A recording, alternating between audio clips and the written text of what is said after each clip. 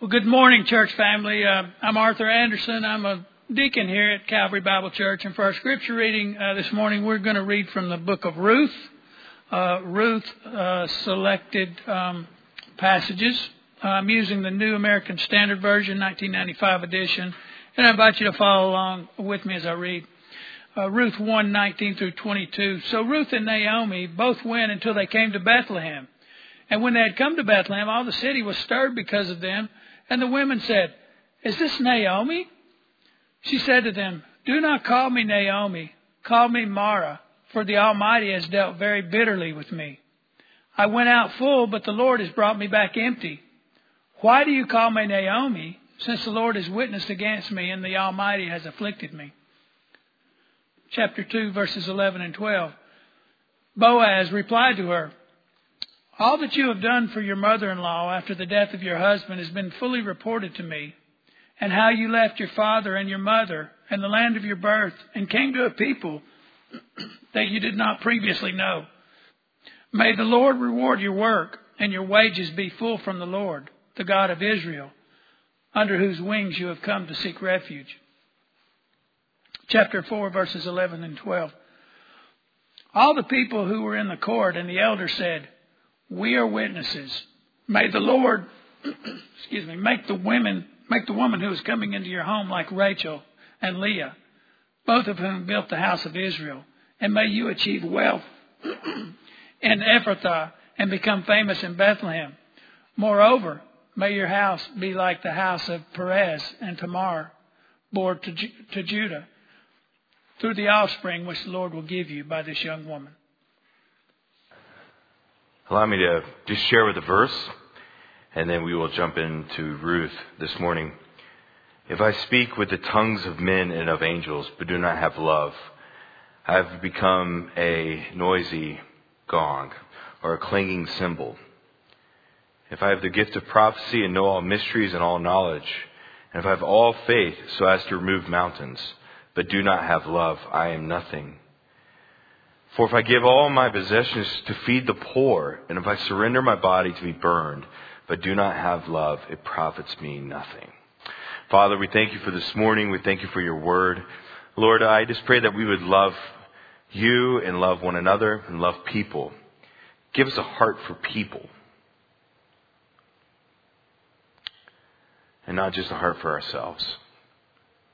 Lord, may that be a lesson for all of us in this Christmas season, as we are just in a season that we remember you, in a season where tensions can be high. Lord, I pray that we would just set ourselves aside and we would set out to love one another and love people. And Lord, that's what I pray this morning. I pray this morning your word would go forth and it would change our lives. May we just appreciate who you are. And may we worship and may we glorify and may we live for the God that you are. And Lord, may we proclaim it with our lives. In Jesus' name, amen. Well, good morning, friends. Thank you for being here today. But if you have your Bible, I would encourage you to stay in the book of Ruth this morning. Today we're going to be kind of jumping around a little bit. We'll be looking at a little bit in chapter 1, some in chapter 2, and then some in chapter 4. But today we're looking at the main character in the book. That's our goal. That's what we try to zoom in on today. If you do not know, the last 5 weeks, we were in our 5th week of a 5-week series looking at the book of Ruth, and we decided to use this short book to usher in the Christmas season. And we did it for 2 main reasons. The first reason why we used the book of Ruth to usher in the Christmas season is because the book, like Christmas, is a story of redemption. But then also, number 2, this book is the reason why Jesus is born in Bethlehem. And if you're wondering how that is so, I'm glad you asked. Luke chapter 2. If you can flip there if you want to. Luke chapter 2 is really the Christmas narrative that we see in the New Testament. And this is what it says. "Now in those days a decree went out from Caesar Augustus, the emperor of all the known world. God used this man named Caesar Augustus to fulfill Micah 5:2 and to be sure that Jesus was born in a town called Bethlehem." It's pretty amazing. "That a census be taken of the whole inhabited earth. This was the first census taken while Quirinius was governor of Syria. And everyone was on his way to register for the census, each to his own city. Verse 4 of Luke 2. Joseph also went up to register for the census. He went up from Galilee, from the city of Nazareth to Judea, to the city of David, which is called Bethlehem, because he was of the house and family of David. Wait a second. Where did David come from? His great-grandfather is a man named Boaz, who is from the town of Bethlehem. So because Ruth and Naomi crossed the Jordan back to the town of Bethlehem, and because Boaz did the right thing, marrying Ruth, producing on her behalf an heir of the land of Mahlon and Chilion, which we've talked about for the last few weeks, because of all that, they had a son named Obed, who is the grandfather of David. Joseph is from the line of David, therefore he returns to his hometown and is born in a little town called Bethlehem, fulfilling Micah 5:2 and ushering the Christmas season. So I don't know if any of y'all caught any of that, but there you go. So that's the reason why Jesus is born in Bethlehem. But if you've been here for the last few weeks, the first week we were here, we really just talked about the story. And then a few weeks ago, we looked at a woman named Naomi. Her name means delight or pleasant, but she changes it, as we read, to Mara, which means bitter. But her life is the picture of a servant of God. We see that in her grandson's named Obed.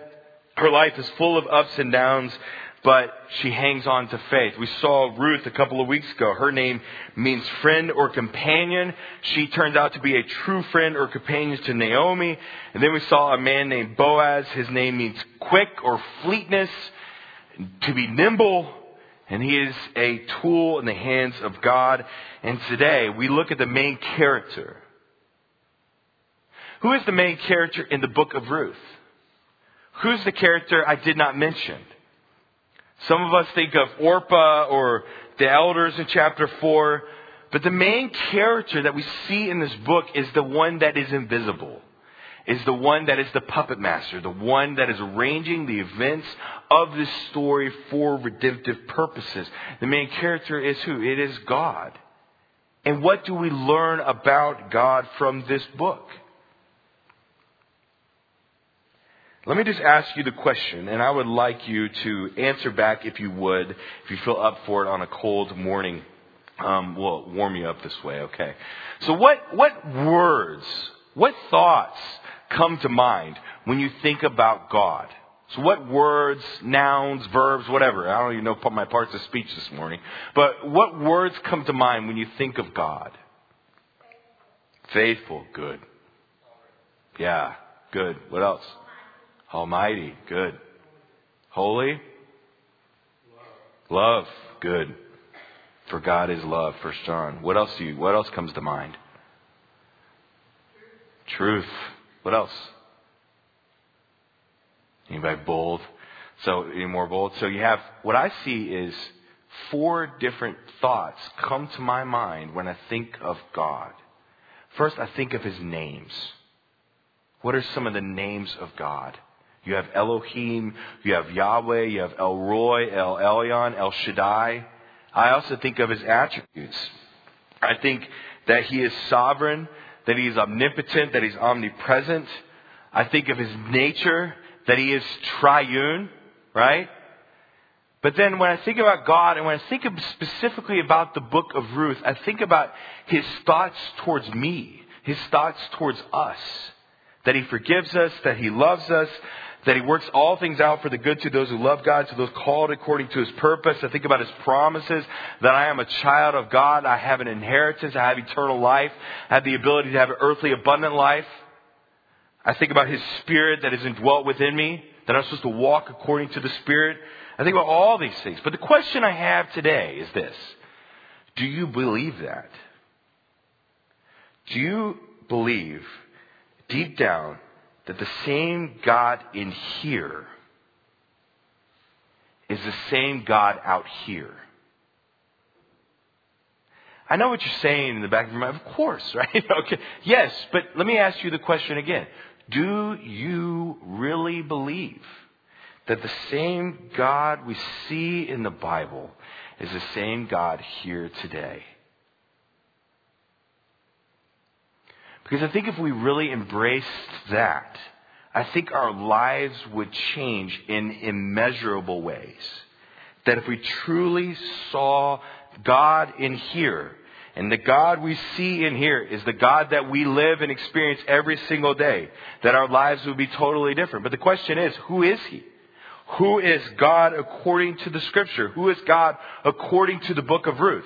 So if you have your Scripture, look at it with me. I'm just going to kind of quickly go through the chapters just to kind of set the stage for our discussion this morning. I'm not trying to be pedantic. I don't know if that word works here. But I'm not trying to just be monotonous, but I'm trying to set the stage for our discussion when we come into the different chapters of the book of Ruth. So let's just look at it from a 30,000 foot view. Where are we when we come into chapter 1? What happens? We introduce a man named Elimelech and his wife named Naomi, and they have 2 kids, Mahlon and Chilion, which means weak and sickly. Her husband's name Elimelech means my God is king.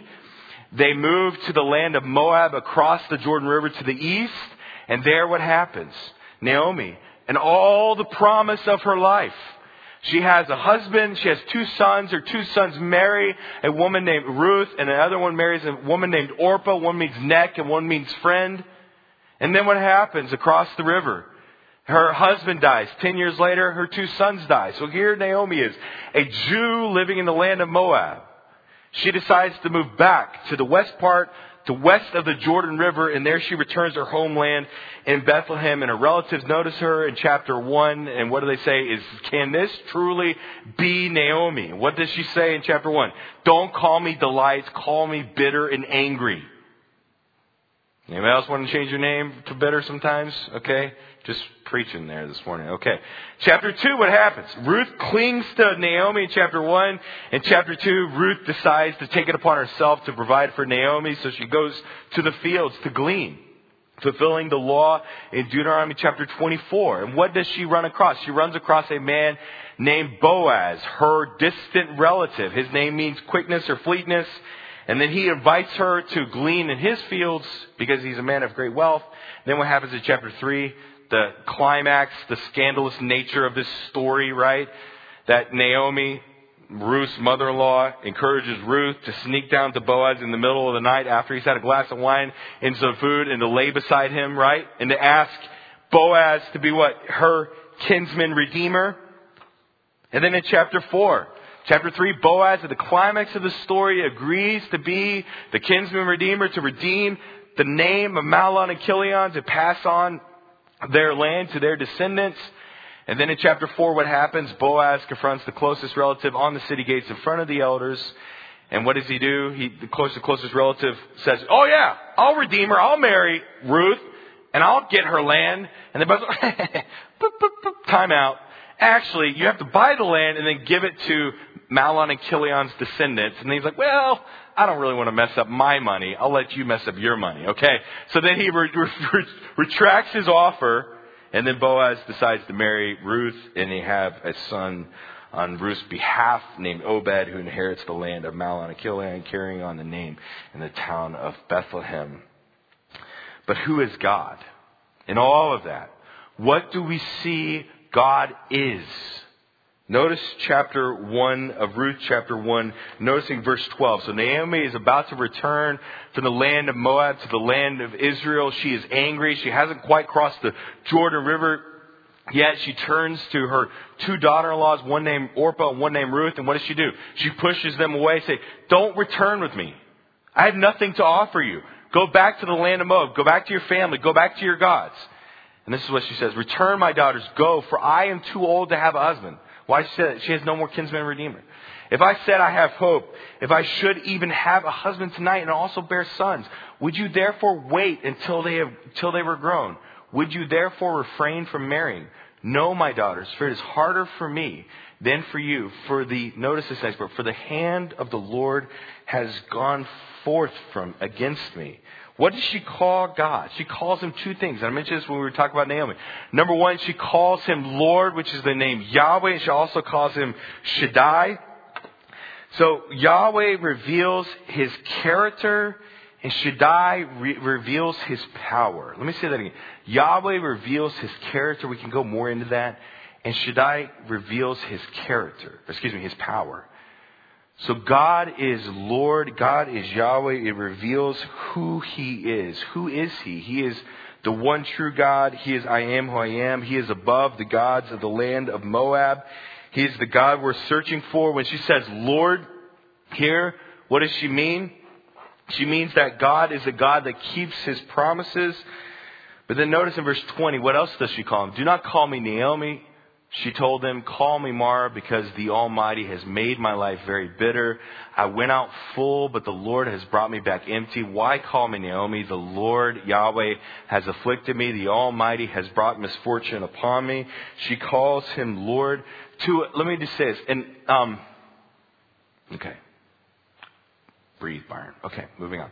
So I don't want to beat a dead horse here, okay?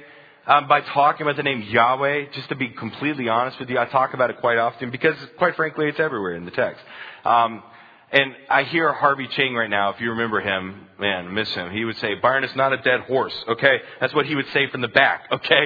It's not a dead horse. Let's just talk about it. Yahweh is the name of God. It means I am who I am, and it reveals His character. But to a Jew, to Naomi, who grew up in Bethlehem, who knows the law, what does it tell her?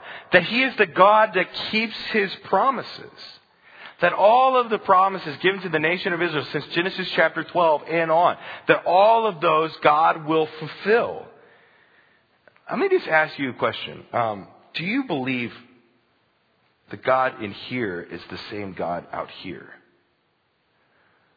Do you believe that God truly keeps His promises?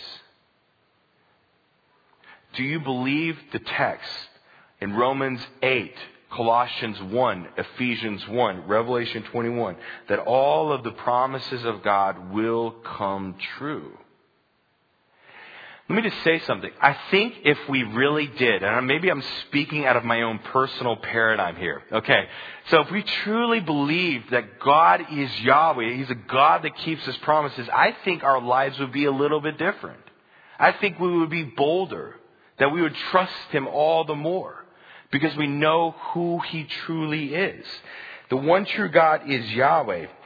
That He is outside of space, time, and matter, arranging the events of history to fulfill His will. I mean, just look at history as a whole. Look at the Christmas story. Luke chapter 2. God uses a pagan heathen emperor to fulfill His will. To the day in the fullness of time, as it says in Galatians. God brought forth His Son. God is Yahweh. He is the God that keeps His promises. But what guarantees that God keeps His promises?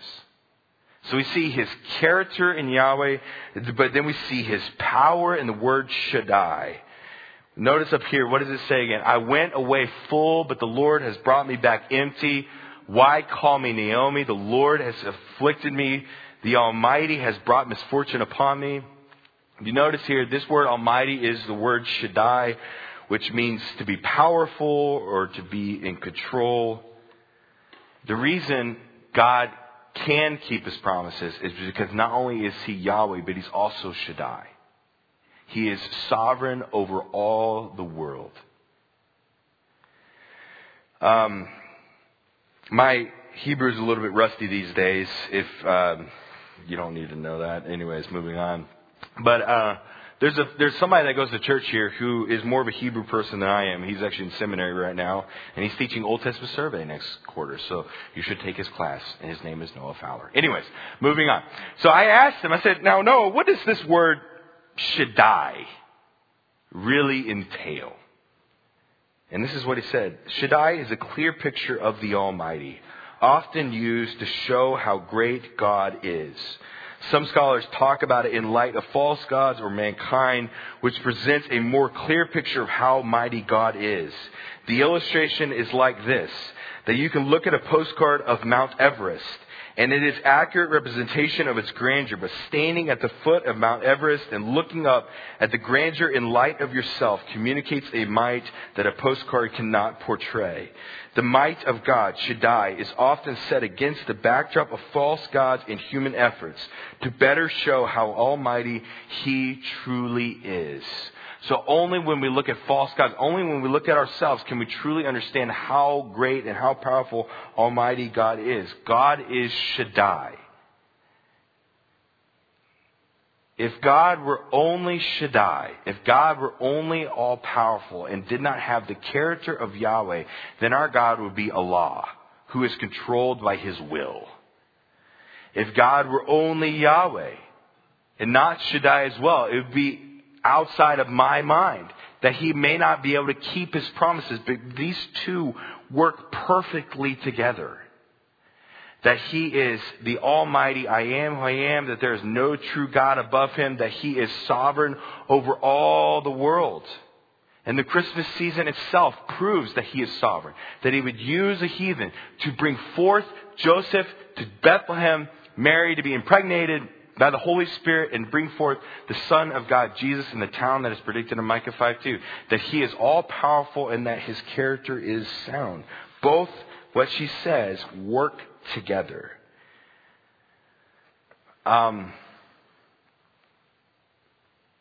Do you believe the same God in here is the same God out here? Because when I thought about Shaddai and I thought about Yahweh and I thought about how these two really work together, how one reveals his character and one reveals his power, and how those two work perfectly together to guarantee all of the promises of God, I thought about this. The volitional side of me says, well, if God truly is Shaddai and he is truly Yahweh, then what? Then I can trust him. I can trust him. What does that mean? That means we can worry less. Amen? Anybody else worried in the room? Okay? This is where worry caused my hair to fall out. Okay? That's what happens, okay, when you're stressed out all the time. Okay. I can worry less. I can enjoy more. I can know who he is. That he makes promises and he can keep them. But as I thought about this text, another name of God came to my mind that is not in the text, but I felt like it's fitting. That God is also El Roi. That he is the God who sees. El Roi is first used by Hagar in Genesis chapter 16. And God sees Hagar's plight. And what I see about the book of Ruth is that God sees Naomi. Naomi is angry. Her name is bitter. Mara. She feels that God has abandoned her, that God is AWOL, absent without leave. She feels alone, going back to the land of Bethlehem. When you're at the bottom, what is the first thing to go? Does God truly love me? Is God truly with me? Has he abandoned me? Is he good? I was officiating a wedding this last week, and somebody came up to me who goes to church here and was talking about the book of Ruth. Now, you know you're a preacher that when you talk about your sermons as you live, okay? Pastor Gary used to do that with me, okay? He used to talk about his sermons at lunch all the time. So I was officiating this wedding this last weekend, and I just shared an observation about the text. That there is a correlation between the end of chapter 1 and the beginning of chapter 2. So one of the things in English, chapter divisions are helpful, but they can also hinder you. We sometimes make too much of a big deal with chapter divisions. Because think about the original text. It was written on like leather, like lambskin or something. Okay, y'all can correct me after service today on what it actually was written on. But you think about the original text, it was just a bunch of words without spaces, punctuation. It was an English teacher's nightmare. It was one giant run-on sentence. If you actually look at Hebrew, there are basically no periods. It's just a bunch of conjunctions joining everything together. Anyways, moving on. Okay, you didn't need to know that. But if you look at the original language, there are no chapter divisions. There are no verses. They were added way later. So if you look at the end of chapter 1, what happens? Naomi is angry. She is bitter. She feels like the Lord has abandoned her. She still hangs on to her faith because she knows that God is Lord. He is Yahweh. He is the God of character. He's the God that keeps his promises. And he's also Shaddai, that he is almighty, that he is sovereign. She still believes that God can keep his promises to her, but she feels what? She feels totally abandoned. For the hand of the Lord has gone forth against me. Verse 13. For I went out full and I returned empty. The end of chapter 1. That's how she feels. But if you notice in your text, chapter 2. So just take the chapter division. Just take it out and put it to the side for just a second. And just read the text. Okay, verse 20. So Naomi said to them, do not call me Naomi, call me Mara, for the Almighty has dealt very bitterly with me. I went out full, but the Lord has brought me back empty. Why do you call me Naomi, since the Lord has witnessed against me and the Almighty has afflicted me? But then notice verses 1 through 3, Naomi talks to Ruth, but then what does the other character introduced in chapter 2 say? Naomi feels abandoned by the Lord. Verse 4 of chapter 2. Now behold, Boaz came from Bethlehem and said to his workers, what? May what? The Lord be with you. I think God is using Boaz in this text to remind Naomi, to remind Ruth, and to remind us today that even though we may feel like God is absent, that God has abandoned us, that God is distant, that God, yes, He might be of good character and almighty, but He doesn't care. But what she says is this. The lesson I see from the life of Naomi is that God, who is Yahweh and Shaddai, is near to her. May the Lord be with you. I don't think it's coincidence that at the very peak of Naomi's anger at the end of chapter 1, that Boaz says exactly what he does at the beginning of chapter 2. He's reminding her, he's reminding us that you might feel that God is nowhere. Can I ask you a question? You don't have to raise your hand to this because it's cool. Have you ever felt like God is AWOL, absent without leave? If you have, that makes you normal, okay? But I don't see that. God is near. And if you have your text, go to the end of chapter 2. It's interesting. Naomi's at the bottom of the end of chapter 1. May the Lord be with you. Boaz says that He is near. But then Naomi says this at the end of chapter 2, verse 20. Naomi said to her daughter-in-law Ruth, may he be blessed of the Lord, who has not withdrawn His kindness to the living, to the dead. Again, Naomi said to her, the man is our relative. He is one of our closest relatives. Wait a second. Okay, go back. May he be blessed of the Lord, who has not withdrawn His kindness. What is she doing there? She said at the end of chapter 1 that God has completely abandoned her. His hand went out against her. Here He's saying what? May the Lord is back. May He be blessed of the Lord, who has not withdrawn His kindness to the living and to the dead. She is beginning to see the faithfulness of God through this story. So what do we see? That God, who is Yahweh Shaddai, is near. Psalm 34 verse 17, the righteous cry out and the Lord hears them. He delivers them from all their troubles. The Lord is near to the brokenhearted and saves those who are crushed in spirit. So that's what I see from Naomi's perspective, what we see of God. But then what do we learn about God from Ruth's perspective? Chapter 2, verse 11. I want you to, this is going to be a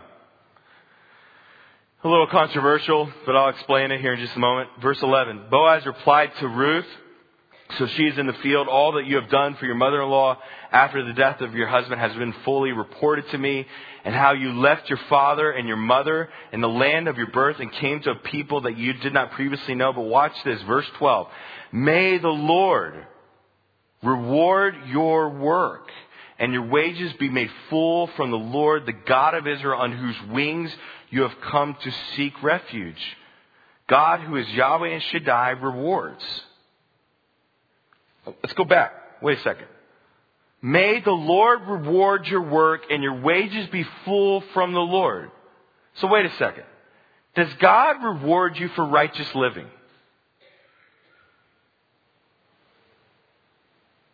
Can I just speak a little bit in conservative church circles? We focus a lot more on the condemnation of God than the grace of God.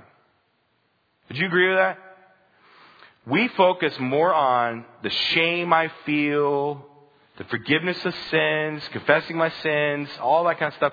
And don't get me wrong, we should talk, but let's also, may the Lord reward your work and your wages be full from the Lord, the God of Israel, under whose wings you have come to seek refuge. Who is God according to Ruth? God is Yahweh Shaddai, is near and rewards. But is that true? Is it true that God rewards you for faithfulness?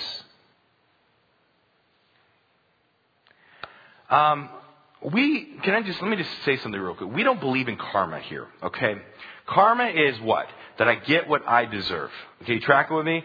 Now, some Christians believe that, but that's called the prosperity gospel. That if I do this, then therefore God is obligated to do this, this, and this. We don't believe in karma, and praise the Lord, we don't believe in karma, correct? Because if we believed in karma, then we'd be burning in hell forever. That's just the way it is. That we get what we deserve. Actually, if you're a Christian, you don't. Amen? That's the gospel. That God sent forth His Son on Christmas Day to live a perfect life and to be sacrificed on a cross to be the propitiation or satisfaction for our sin. We do not believe in karma, but does God recompense? Does God reward us if we live a righteous life? Does God even care? What does the Scripture say? Psalm 31 verse 23. Oh, love the Lord, all you His godly ones. The Lord preserves the faithful and fully recompenses the proud doer. James 4:6. But He gives greater grace. Therefore it says, God is opposed to the proud, but gives grace to the humble. Galatians 6:9. Let us not lose heart in doing good, for in due time we will reap if we do not grow weary. 2 Corinthians 5:10. For we must all appear before the judgment seat of Christ, so that each one may be recompensed for his deeds in the body according to what he has done, whether good or bad. What does Boaz say to Ruth? May you be what? Rewarded for what you have done for your mother-in-law. But not him. May the Lord reward you. Can I just speak to all you? One of the things that I love about this church in particular, can I just brag on you a little bit? And I mean this. We have very faithful people. Man, some of you have been working in Awana for literally longer than I've been alive. Some of you have come to church here for 60 years almost and faithfully served and faithfully given and faithfully, honored the Lord. If you can say one thing about Calvary Bible, there's a lot of things, but one thing you say is that the people are very faithful. But friends, do not be deceived. The Lord notices, and I believe the text says that He will punish us for our sin, but He will also reward us for our righteousness. How does God reward Ruth?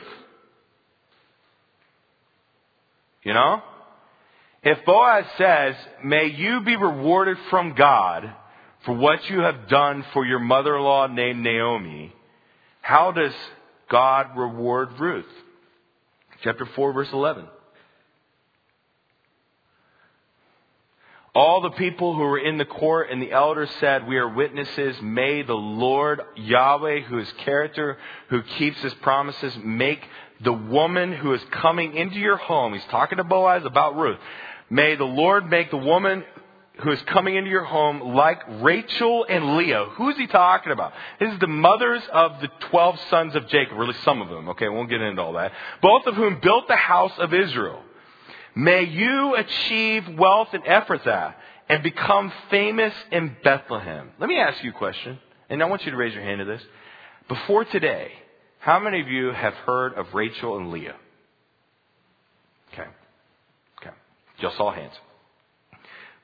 This is proof that God rewards Ruth. Before this sermon series, how many of you have heard of Ruth? There you go. Did this come true? Did it come true? This, verse 11. The Lord make the woman who is coming into your home like Rachel and Leah, both of whom built the house of Israel, and may you achieve wealth in Ephrathah and become famous in Bethlehem. Guess what the hands raised just now did? It proved something. It proved what? That God rewarded her for her righteousness, for her godliness, for being faithful to a woman named bitter or angry. It's proof. The hands are evidence that 3,000 years later, and halfway around the world, we're talking about this woman and this man named Boaz. Her name became great. It's proof that God, who is Yahweh and Shaddai, is near and rewards. But do you really believe that? That's the question I have. do you really believe that the God that we see in the Scriptures is the God in reality? I'm going to move on to my application, and I'm going to give you 2 recommendations today. Now that this is the last week of the book of Ruth, I think it's a good time to just kind of recap this book in application form. Number 1, I would encourage you today, and this week, is to choose a character that you relate to. Choose a character that you best relate to in your current status of life. Number 1, some of you are Naomi, like you just been through the ringer lately. You had it. You've done. You feel like the Lord has been completely absent. He hasn't answered prayers. He has been nowhere to be found, but you still have a little bit of faith, because otherwise, why are you probably here this morning? Okay?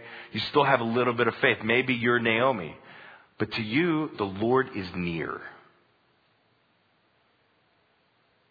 May the Lord be with you. He is near.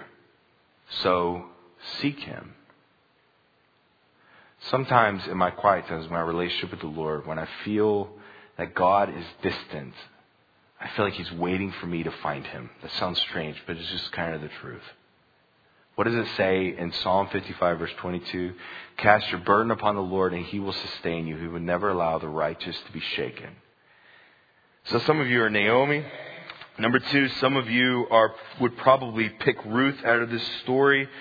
That maybe you have a Naomi in your life that's just struggling, and you really have been serving and helping them, and you need to remember that the Lord rewards. He recompenses the proud doer. I would encourage you to keep on keeping on. But number 3, if I'm honest with you, I think probably most of us are number 3. Most of us are Boaz. Because if you think about life, the seasons of being a Naomi are small. You go through seasons of difficulty, right? And then they kind of go into peace. And everything's okay. And everything's fine. I can pay my bills on time. My hair is no longer falling out. I don't know. Things are cool. Like, things are great. In those seasons, be Boaz. Lord, I got margin. I got some margin. I'm good. My health's good. I got money in the bank. I'm happy. Right? Where do you need me to be? Where do you need me to go? That's a Boaz. If your life is going okay, if you don't have somebody's life who's falling apart around you, don't worry about being a Ruth. Don't worry about being a Naomi. Don't find something to gripe about, okay? But be a Boaz. My life's pretty good. Look for people around you that need you to be the hands and feet of Jesus. That need you to be a Boaz. That need you to be a tool in the hands of God. That you need to be a person of righteousness, see a need, and then meet that need. But then, so that's what I want you to do. I'd encourage you to pick a character that you would like to be, that fits your time of life, and then act like them accordingly. But then my main application for you today is one of self-examination. I was teaching hermeneutics this quarter, and we talked about application quite literally today, so maybe that's why mine is longer than normal. Okay. Trying to practice what I preach, I guess. And one of the problems with application is that it is inherently personal. A point that God, who is Yahweh and Shaddai, is near and rewards. That is a timeless principle that can apply to anybody in the world. But application is inherently personal. It's a decision that we have to make as individuals. So my question for you is this. Do you truly believe that the same God that you read about in the Bible is the same God in reality?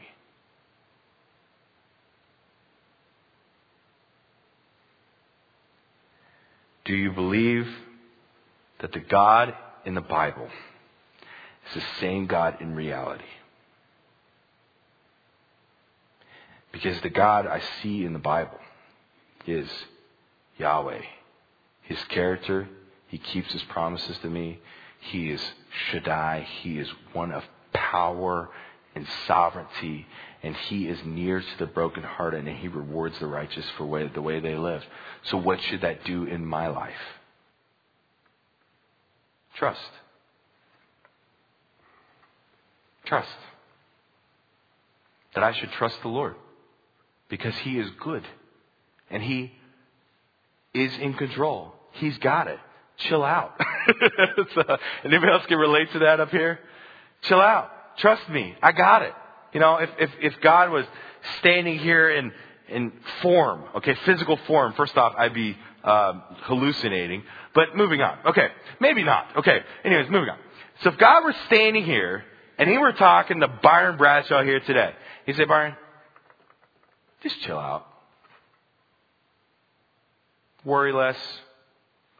Enjoy more. Don't worry about what other people think. Don't worry about what other people do.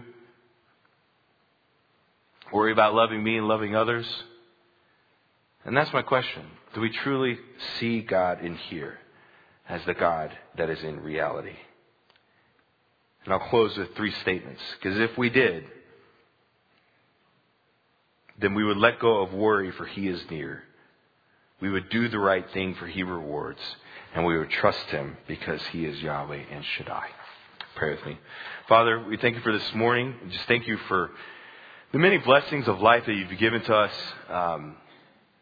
Lord, we worship the true God. The one who is above all gods, above all the earth, who holds the universe in the hollow of his hand, or marks up the heavens by the span. We worship the God who is sovereign, who sent his Son to demonstrate his love for us. And we celebrate that on Christmas.